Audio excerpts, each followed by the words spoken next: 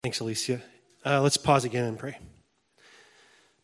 God, thank you for now the opportunity we have to get into your word together.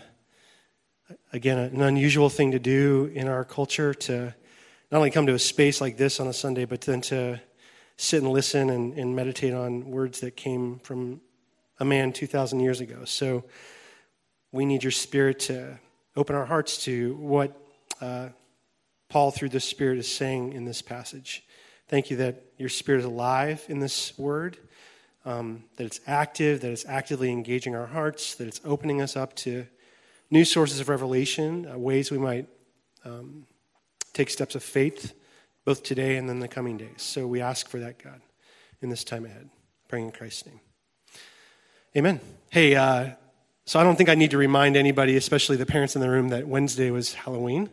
All of us who are parents have been, like, since Wednesday, nursing our kids off like this candy high, and then making critical life decisions about what to do with that 15-pound bag of candy that's lurking in our kitchen. We all know who the candy's for, so just wink. What's your favorite candy, right? Well, that should have been a get to know. What's that? Twix. I would see. And least favorite, Twizzler, right? Like, who still gives a Twizzler out? I could go on a long diatribe about this, but anyway. What we don't often know about Halloween is that the 2 days following Halloween are Christian holy days. So not holidays like secular holidays, but Christian holy days, feast days in the Catholic Church. It's All Saints' Day on November 1st, and then All Souls' Day on November 2nd, which was Friday. And those 2 days are ancient days. They were set aside, they've been set aside since the very earliest days of the church to honor and remember the dead, sort of like that movie Coco. Like, that's Dia de los Muertos, but similar idea, to like meditate on death, and not in this morbid, like, seance-y way, like we're going to talk to the dead now, but as a way of honoring the legacy of those who've died, who've come before us, sort of like Hebrews 11, and then draw lessons from their lives and consider how we might take steps of faith today. That's kind of what those 2 days are about in a nutshell. So these 2 days earlier in the week had me thinking about, or going to one of my favorite books of all time called The Book of Dead Philosophers, by this guy named Simon Critchley. I keep it by my bedside because it's just such a fascinating, funny read. It's this book about 200 of the world's greatest thinkers who've already died, but and kind of this guy's he's musing on mortality and suffering and telling how they died, and it's very winsome. And yeah, anyway, so you can imagine me laying in bed reading about people who died and how they died. It's actually kind of, well, we won't go there either. So I could go on a rabbit trail on this. But here's how he begins the book. It's very interesting beginning. So this book begins from a simple assumption. What defines human life in our corner of the planet at the present time is not just the fear of death, but an overwhelming terror of annihilation. This is a terror both of the inevitability of our demise with its future prospect of pain and possibly meaningless suffering, and the horror of what lies in the grave other than our body nailed into a box and lowered into the earth to become worm food. We are often led, on the one hand, to deny the fact of death and run headlong into the watery pleasures of forgetfulness, intoxication, and the mindless accumulation of stuff. And then on the other hand, the terror of annihilation leads us blindly into a belief in magical forms of salvation and promises of immortality offered by certain traditional religions and many New Age ones. In stark contrast, he says, to our drunken desire for evasion and escape, the ideal philosophical death has such sobering power. As Cicero writes, to philosophize is to learn how to die. And then he goes on, and he says, to philosophize is to learn to have death in your mouth, quoting Montaigne, that guy's name I can't get right. But in the words you speak, the food you eat, the drink you imbibe, it's in this way that we might begin to confront the terror of annihilation. For it is, finally, the fear of death, listen to this, that enslaves us and leads us toward either temporary oblivion or the longing for immortality. As Montaigne writes, he who has learned how to die has unlearned how to be a slave. This is an astonishing conclusion, that the premeditation of death is nothing less than the forethinking of freedom. The premeditation of death is nothing less than the forethinking of freedom. Seeking to escape death, then, is to remain unfree and run away from ourselves. The denial of death, he says, is the beginning of self-hatred. And I don't even think this guy's a Christian. But, I mean, you can hear Romans 6 all over that. And so why that passage other than the obvious cultural ties? Well, Romans 6, if you were to read the whole passage, in fact, the section we read kind of echoed this. 14 times in just 11 verses, Paul uses the word dead, death, died. And so that's the thesis I actually asked Richard, our senior pastor, about if he were preaching them today here, what might he say to you? And this is what he told me in a little text message. He says, Paul's point, which is central to the whole book, in his opinion, is that we're never solely invited to get a get-out-of-hell free card. We're invited to union with Christ, and union with Christ means nothing less than dying. Isn't that interesting? Dying to our sins, our personal agendas, our rampant individualism, dying and allowing ourselves to inhabit the mystery of Christ's death by joining him, as Paul says in Philippians 3, in his death. By joining him in his death, participating in his death. As Critchley actually says in his book, because he does bring up some Christian philosophers, to be a Christian is to think of nothing else but death. To be a Christian, if you're a Christ follower this morning, is to think of nothing else but death, for it is only through a meditation on mortality that the path to salvation can be sought. I don't know, other than Halloween or All Saints Day, All Souls Day, if you think about death that much. Like we're a young congregation, and we're pretty far, most of us probably, we feel like we're pretty far away from that time. How many of you are actually thinking actively about your own death? A couple of you are. A lot of us are not. And yet Critchley, Paul are inviting us to do that. And so this morning what I want to do with you is you maybe didn't wake up thinking about this morning. It's sunny outside. It's good. Seahawks are on a winning streak. It's all good. Examine the various ways in which we're being invited to die. We're being invited to die. And each a means by which Paul weaves in the new life we experience in Christ to the death with Christ, okay? And we're going to do this by exploring 3 experiences of Christ's death that are articulated here, each with 3 key questions, and then each that offers a way to a deeper life with God. So we're going to look at 3 experiences, 3 questions, 3 offers, okay? And that feels like a lot, but don't worry, because it's really 3 things, not 9. So, and here, I'll frame that out, because I gave you some fill-in-the-blanks in your bulletin if you're a note-taker. I'll fill in the blanks for you as we go, and let me give you an example. The first one, we're going to look at baptism in verses 3 and 4. And baptism is the experience. So baptism answers the question, who am I? Baptism answers the question, who am I? And offers a way to a new identity. So baptism answers the question, who am I? And then offers the way to a new identity, okay? So baptism is this Greek word baptizen. So it's actually the English word and the Greek word are the same. And it means to be dipped. So I guess when we do communion this morning, you're going to dip some bread. You're kind of baptizing in a way.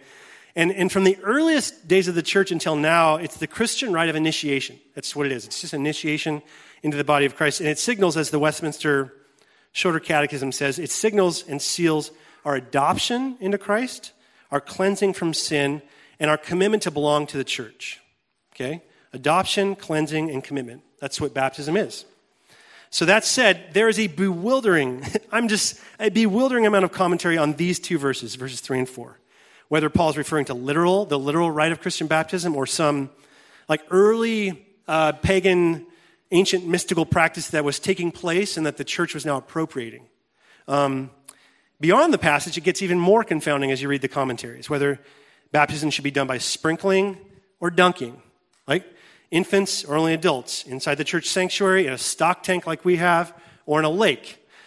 And though these are all good debates and good bedtime reading, like seriously, take it from me, good bedtime reading. I slept really well this week.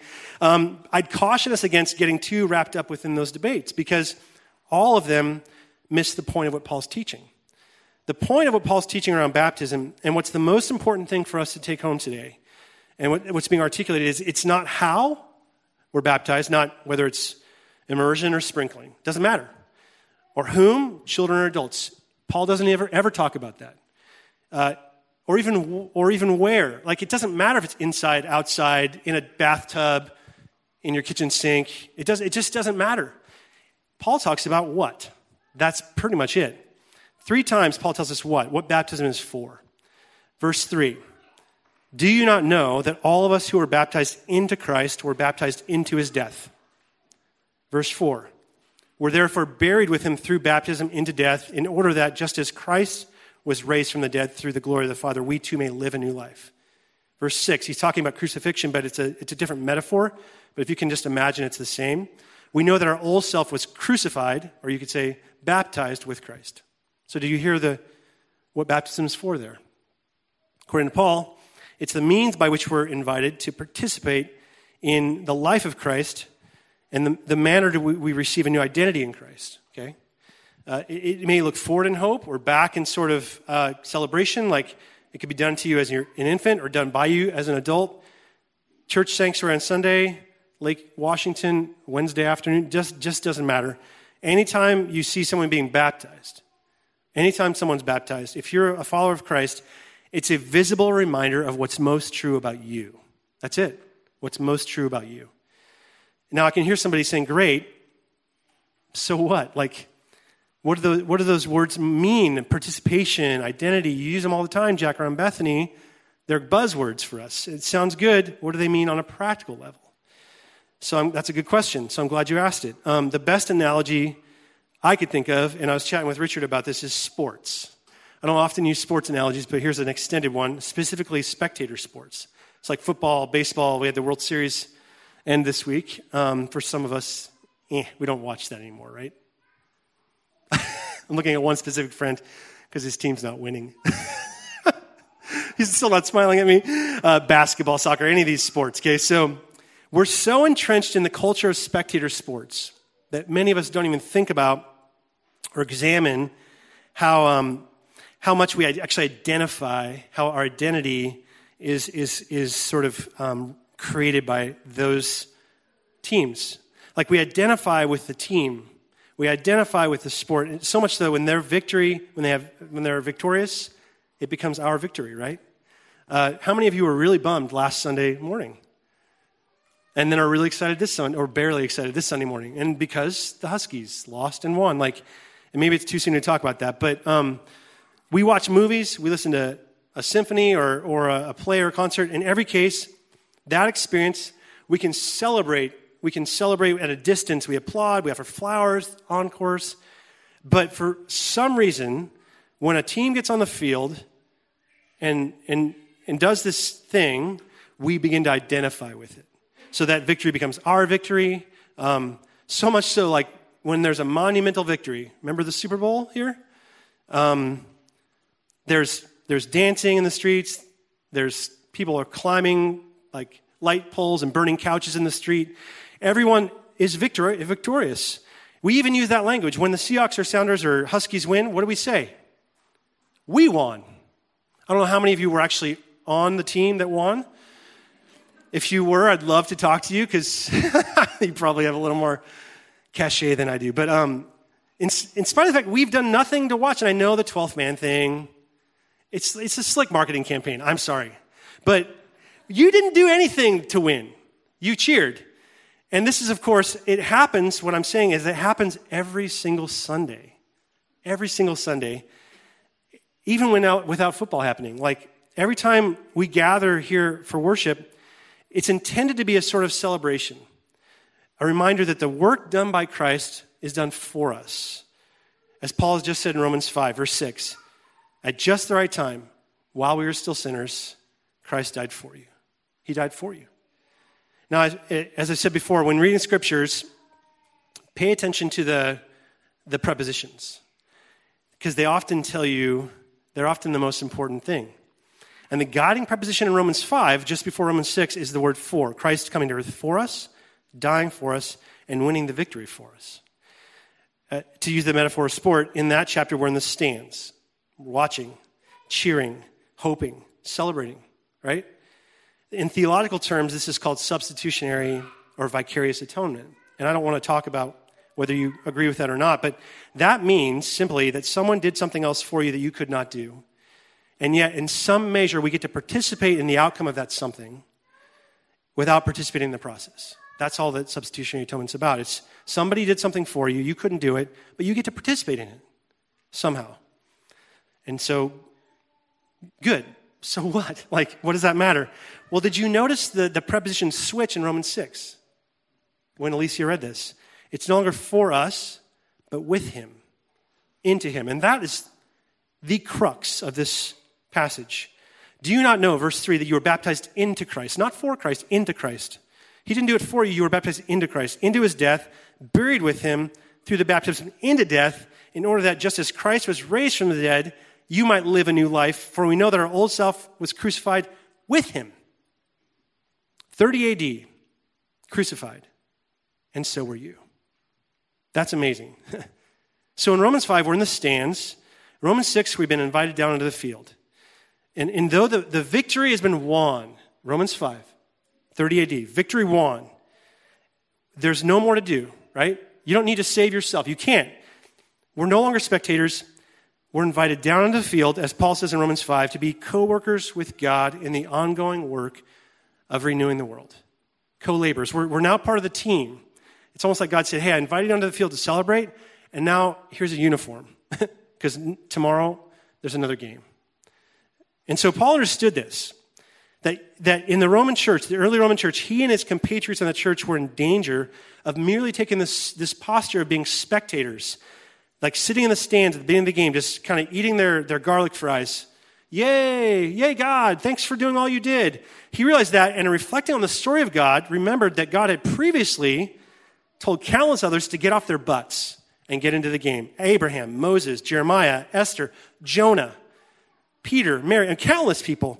Get off the sofa. Get into the stands. Get onto the field. Get into the game.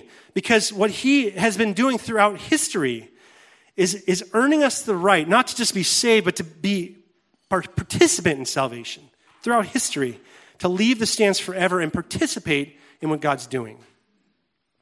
Which has a couple of applications for our lives before I go to number 2 here. Number 1, you are being freed from the boredom of spiritual consumerism. Like, get out of the stands onto the field. It involves you. Baptism involves you. It reminds you, inasmuch as we're aware that our lives are now one with Christ's life. Father, Son, Spirit. We're in union with God. We're part of God's story. And we're involved in that story. We're important. We're necessary. Your voice, your presence here on Sundays. Your story, Andrew Enders told his story last Sunday. Your story is important. Your contribution to our community, whether you serve here on Sundays or beyond Sunday, is important. It's vital. There's not a single insignificant soul in this building today. Not a single one. That's what baptism reminds us of. It invites all of us into participation with God in his story of renewing the earth. He's inviting you into that. And so some of you have been baptized, and you need to remember that. You need to, as Luther did when he saw baptisms, remember, I'm baptized. I'm baptized. Not I was baptized. I'm baptized. I need to continue to press forward. You need to get out of the stands and into the field. You're sitting back. You're like, somebody else will. Maybe you. And so the Spirit's pushing you a little bit and saying, get into off the stands. Others of you haven't been baptized yet. And it's not a magical thing that happens, but it's a way of declaring, like I said, remember, your commitment to the community and to the Lord. And you might need to step in and say, I want in. I want in. I want into God's story. I've been saying I believe for years. I want to declare my allegiance to God. I have a birth certificate. I want a baptism certificate. I want to say I belong. And so if that's you, come talk to me. Like, let's talk about your next step, because that's an important step. Okay? So that's the first thing. The second is that you're saved from the burden of self-effort. For the first thing is boredom of spiritual consumerism. Second, the burden of self-effort. Notice all the language Paul is using. Our old self was crucified. We have been united. We were baptized. We were buried. It's all passive language. It happened. It happened to you. So Christ wants to relieve you from the burden of trying to pull yourself up by your spiritual bootstraps. Like, this is one of the vital lessons here in Romans 6. You don't baptize yourself. You're not supposed to anyway. Someone does it to you. Just like you don't bury yourself. You can't. Technically, that would be a bad idea. There's an undertaker. It's done by another person. And in the same way, life in Christ, death into Christ, isn't done. You don't do it to yourself. It's derived from Christ. It's done unto you. And here's what Eugene Peterson, who just died last week, said. He says, because we don't baptize ourselves, it's always something done to us in the name of the three-person God. The resurrection life by which we become our true selves is accepted as previous to and outside anything we can do. At that moment, we are no longer merely ourselves by ourselves. From then on, we are ourselves in the community of similarly baptized people. You are no longer yourself by yourself. That you don't derive identity from God by yourself. And baptism is a reminder of that. And that's what we're being called to in Romans 6, that it redefines who we are. And if we receive it, just get in the game and allow God to have a claim on your life. Okay? So that's number one. Baptism tells you who you are. Okay? Here's the second thing. Union, okay? Which answers the question, where am I headed? And then it points the way to a new horizon. So, and this is in verse 5. Where am I headed? And points the way to a new horizon. So united with him in a death like his, united with him in a resurrection like his, union, okay? And this word united is a very strange word in Greek. It's a horticultural word. It means to be engrafted into a root. So if you've ever engrafted a branch, we have some fruit trees in our backyard. And we bought this house from an older lady who had planted some apple trees and apricot trees and stuff. And I noticed a couple summers ago, there's this little branch grafted into a peach tree. And it's an apricot branch. Now, neither of them have ever produced any fruit. Don't know if they ever will. But it's like grafted in, and I don't know where the apricot tree went, but they had taken time to splice it off. I don't know even how to do it. And then cut it in, and then tape it up, and it's growing. It's got leaves, hopefully someday fruit. And that's what union is really about. It's a metaphor that's trying to say our lives have been inserted into the very roots of Christ's life. Inserted. So what does that mean? What does it mean to have your life inserted into Christ's life? Well, look at verse 5 again. We've been united to the past, the present, and the future of Jesus Christ. That's the summary of it. Which is to say that Jesus' past is your past, and his future is also your future. That's what it means to be united. So great. Jesus' past is my past. So what? What does that mean? Again, just like I was telling a sports metaphor, what is that supposed to mean? Well, a great kind of correlation to this, Paul says it differently but similarly, is in Colossians 3. A slightly different nuance in the same thing. He says this in verses 1 to 4 of Colossians 3. Since then you've been raised with Christ, set your heart on things above, where Christ is, seated at the right hand of the Father. Set your minds on things above, not on earthly things. For you died, and your life is now hidden with Christ in God. And then when Christ, who is your life, appears, you will appear with him in glory. Okay? So it's all right there. You died with him, you're raised with him, you're seated at the right hand of God with him, and you're going to appear with him in glory. And then you're like, that makes absolutely no sense, Jack. Like, that doesn't help me. Can you give me another sports analogy? No, but let me give you something different. Imagine somebody who's become rich, like started a tech company. Some of you have tech companies. Discovered a cure for a life-threatening illness. Patented a new device. You know, my grandfather patented the finger jointer, which is a lumbering thing. And anyway, so he made lots of money off that my dad inherited, and I'm not hoping that my dad dies, but I might inherit. That would be cool. How did my grandfather, or any of you who, no, sorry. I love you, Dad. Oh, gosh. Some of you know my family story, so that's a little too close to home. But so, how did my grandfather or anybody else become rich? Through a mixture of persistence and genius and like some dumb luck, right? Just the right place at the right time. Now suppose my grandfather marries my grandmother, Alice. They get married. They have children. They put all their wealth into a will. One day they die. How do all those riches come to their children? How did my dad get rich? How would I in that equation? Through legal union. That's it. I'm a member of the family. My grandfather put in his will. That's it. I did nothing. I don't even know how to chop wood. That's for sure. I've tried a few times. It's by grace, just like that. And this is telling you that you and I are just like those children who Jesus did everything necessary. Remember this idea of substitutionary atonement. Everything necessary in life and in death to secure your salvation. Everything. And because of that work, Jesus is now seated at the right hand of the Father, which is a place of prestige and honor, a place of triumph. He did the thing necessary. What's more, this is what Colossians 3 is saying, what Romans 6 is saying. What's true of Jesus is now true of you. What Christ did, his work, where he's seated, his triumph, everything true of Jesus is true of each one of you. If you just put faith in Jesus. His place with God, his past, his identity, it's all true of him. It's now true of you. So the determining factor in your relationship with God is no longer your past. No longer where you've been, what you've done, what you've said, but Christ's past. Which is to say, the Father accepts you, delights in you, and sees you as having the same beauty, the same greatness, the same glory as the Son. Does this make sense to you? He sees you as being as free from condemnation, free from guilt, free from sin as Christ, who is sinless. That's the first thing. That's what union means, that you've been united to Christ's past. That's who you are.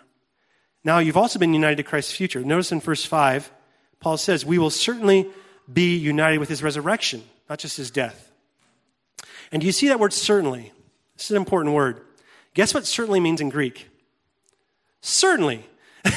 It doesn't say conditionally. Now, if you really live a good life, come to church on Sunday, take some mad, wicked notes, give, serve.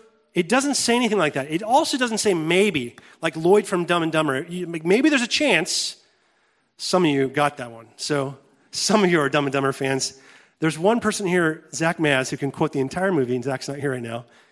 That's crazy. But anyway, so it doesn't say maybe. It says certainly, without question, beyond a shadow of a doubt, you will be united with Christ's resurrection. Period. Unequivocally.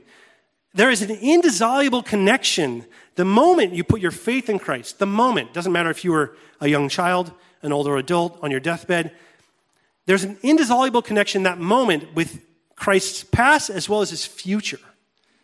A future by faith that you are connected to now, right now.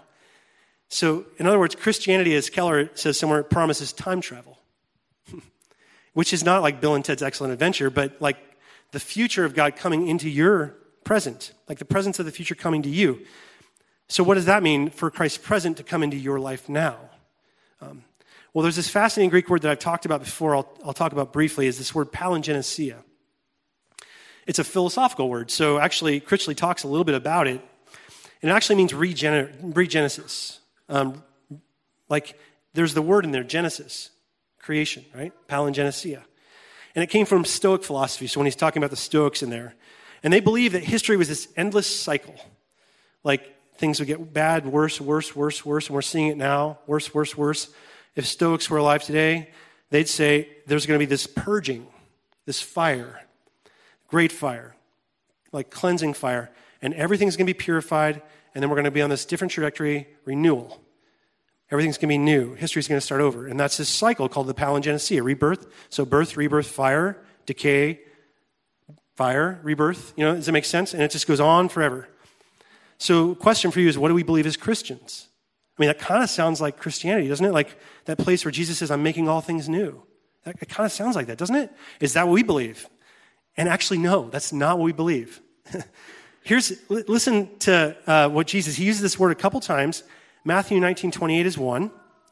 And he deliberately uses it in the most astonishing way. He says, at the renewal of all things, when the Son of Man, and renewal is the word palingenesia, at the renewal of all things, when the Son of Man sits on his glorious throne, everyone who's lost houses, brothers, sisters, fathers, mothers, children, fields, whatever, will receive 100 times more as much for eternal life.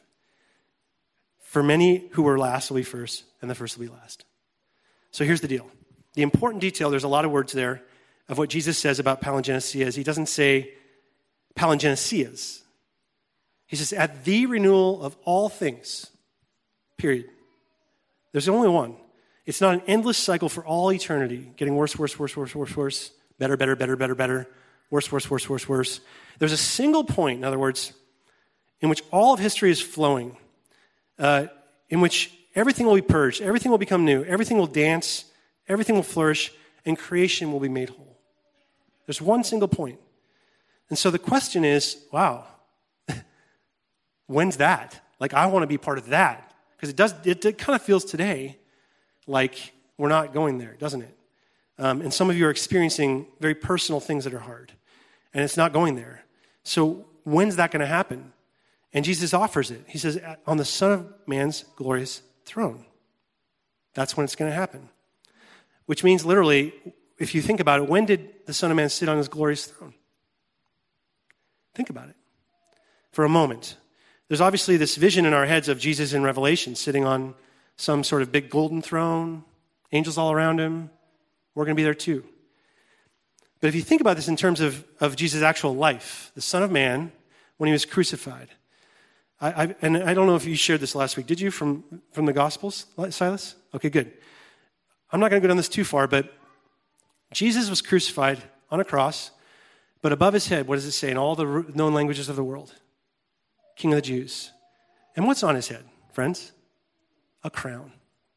And I don't know if you know this about the cross, but he is hanging there, but there's a seat there.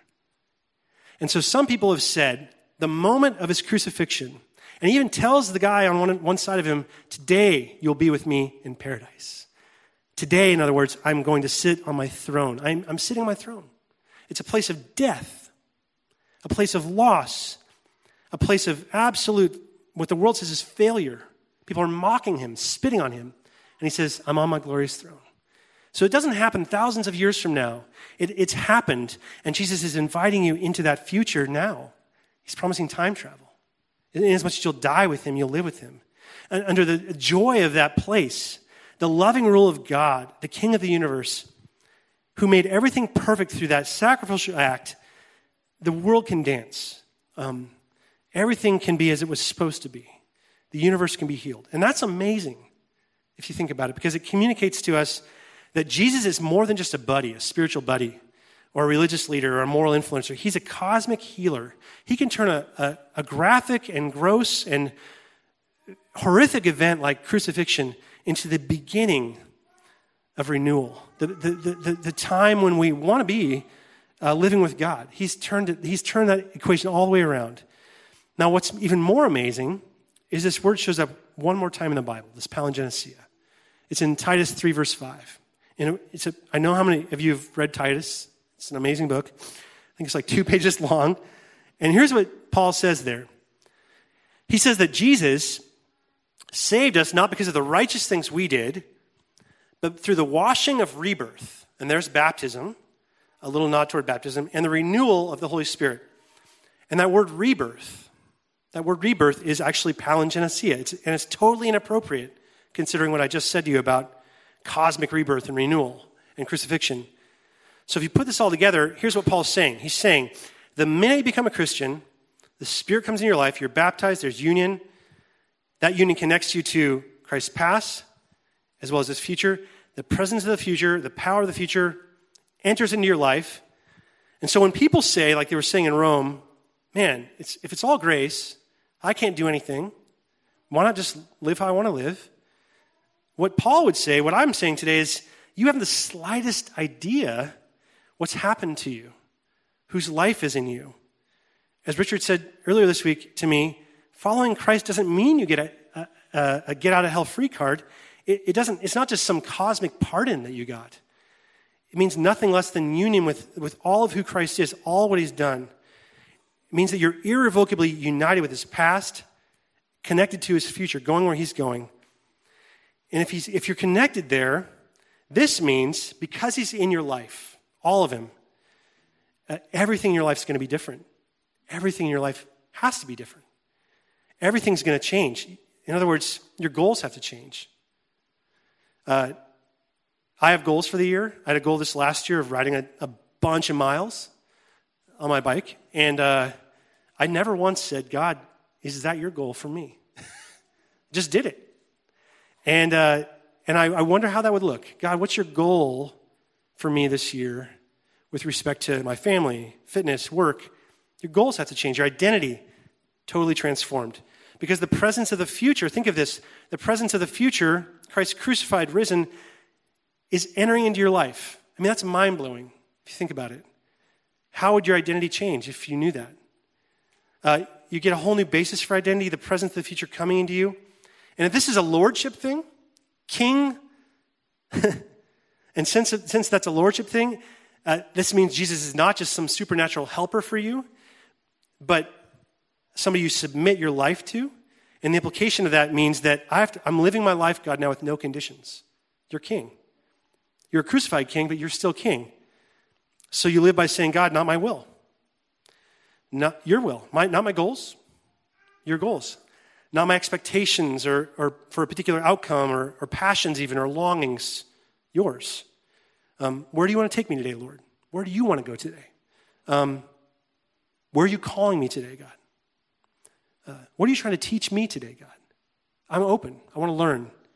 We're being invited, challenged to drop conditions around our lives, around how they go, to live without condition. That's what union means. It points the way to a new horizon. Here's the last thing I want to say, and I'll go really quickly on this one, because I know I've been going for a while. Contemplation. This is a weird word. It's kind of squishy, so let me give you the phrase. Contemplation answers the question, what can I hope for? And it's the foundation for a new hope. This is verses 8 to 11. Let me read those again, because it was a few minutes ago that we read.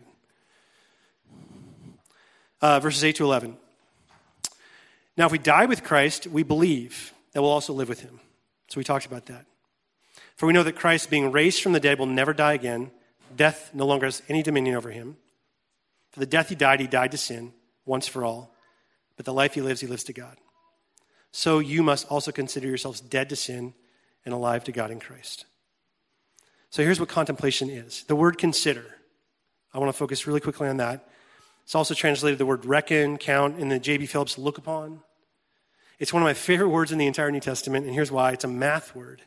It's an accounting word. So for all the accountants in the room, this is your day. It means to tally up, calculate, compute. So in this context, it means to do this with respect to the ways that death, Christ's death, is intersecting with your life. In other words, compute or calculate sort of like a graph, one of those graphs with an X and Y, or a spreadsheet. The intersection between Christ's death and my life. All the ways Christ's death connects with my life. Honestly, if you can imagine that in a spreadsheet. And not in a masochistic way, like I hear this all the time.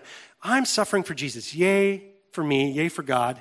I'm carrying my cross. Like not that, but as a way of appropriating. Remember, I said Christ's death is alive in you. Appropriating that, all he's done for you. Not just taking for granted that Jesus died 2,000 years ago and that you're living 2,000 years later. Not just taking that for granted. Thank you, Jesus. But considering, counting, computing all the ways he died, not just on Good Friday, but considering, counting, computing all the ways he died and how that death intersects with your life now. Doing an inventory of your life. Just a spiritual discipline around that. As Peterson said again, he died last week. He says, Jesus' death is real death. It's a historical fact. Jesus died. Nothing in Jesus' life is as meticulously documented as his death. Dead and buried, as our creed says. A death every bit as physical as each one of yours will be. His heart stopped. His brain stopped. There was a precipitous drop in his body temperature. He was dead. But there was more. Listen to this. Far more than the cessation of his vital signs. Salvation was accomplished. A divine event was enacted. His death, a willed sacrificial death, was an offering for the death-dealing sins of the world. As Paul says, a death that conquered death. It was the death of death. This is a mystery. And it's a mystery we're not supposed to just look at out of curiosity, like, interesting. But like I said earlier, participate in, join, inhabit, consider, count, compute, all the ways in which Christ's death connects and deals with, conquers your death.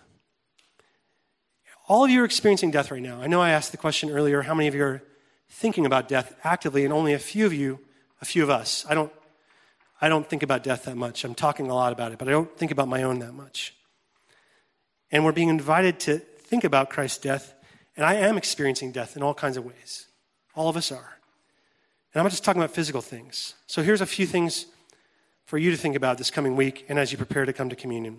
Because this is a celebration of not just Christ's life, but his death. Here's number one. Contemplate this week the ways in which you've died. This is an act of worship. How have you died? Your old self. Like, consider, contemplate. I mean, if you think about the ways you died, who you were, who you are, that should or will lead to nothing short of gratitude and worship. Like, thank you, Christ, for your victory in my life. Thanks that I used to be a complete knucklehead, and now I'm a little bit less of a knucklehead. Thank you that you've pulled me out of shame and depression and loneliness and placed me in community with people that can honor me and love me and hold me. Consider the ways you died. But also, here's number 2, consider the ways in which you are dying. Where am I dying? Like, is it this diagnosis? Is it in this relationship? Is it a death to my dreams about my future? Is it my hope? How am I dying? Like, consider that. And as much as you connect that with Christ's death, because he did die, that becomes nothing short of prayer. So the first is worship. That's nothing short of prayer. God, help me in my time of need. Bring your death to bear on my death. It's real, God. I am suffering. Be merciful unto me. Be merciful to the world for which you died. You died for this world, God. You said it. The world is dying. There are people on the streets around us that are dying from exposure to the elements, addiction, abuse, all these things. God, be merciful to us. Christ, there's death. Bring life. You are life. Bring life. That's number 2. Where are you dying? Finally, where do you need to die? So where did you die? Where are you dying? Where do you need to die? It might be that there's something in your life that needs to die, friends. Your expectations, your dreams, the way you insist on how other people act. This is a problem for me. It might be something dark within you, shame, sin. What ways might be God calling you to freedom? He wants freedom for you. And not just a little bit of freedom, but absolute freedom. And for that to happen, like Critchley said, Paul says, you have to die. You've got to die. Die to sin. It's the only way to freedom. That's how Israel did it, through the Red Sea, which is like a death. That's how Jesus did it on the cross. And that's going to be true of you if you want freedom in Christ. So might we consider those things as we come to this table this morning, which is, like I said, a celebration. I'll invite you guys up. A celebration of both Christ's victory over death, but also his death. You're going to take bread, which is a symbol of Christ's broken body. Broken by nails, broken by abusive people, broken by powers and principalities. You're going to dip it in a cup, which is blood. Christ shed blood. He shed his blood for you. He died. Might you meditate on that a little this morning? Not in a morbid way, but just saying, God, thank you that that's part of my story. And also because you were victorious. You walked out of the grave with scars, but you walked out. There is victory for me. It may not be tomorrow. It may not be this year. It might be down the road a little bit, but I can claim it. I can claim it in you. And so I appropriate your death. I appropriate your life. That's what we do this morning. So let me take a moment to pray. God, thank you for the chance to walk with each other into your death through this communion meal.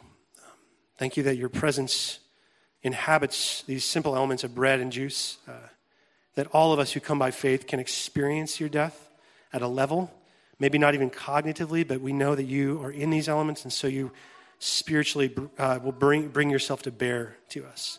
But open our hearts, God, to what you have for us as we meditate on death, as we celebrate your victory over death. Thank you, Jesus, that you're here. Praying in Christ's name we say, amen.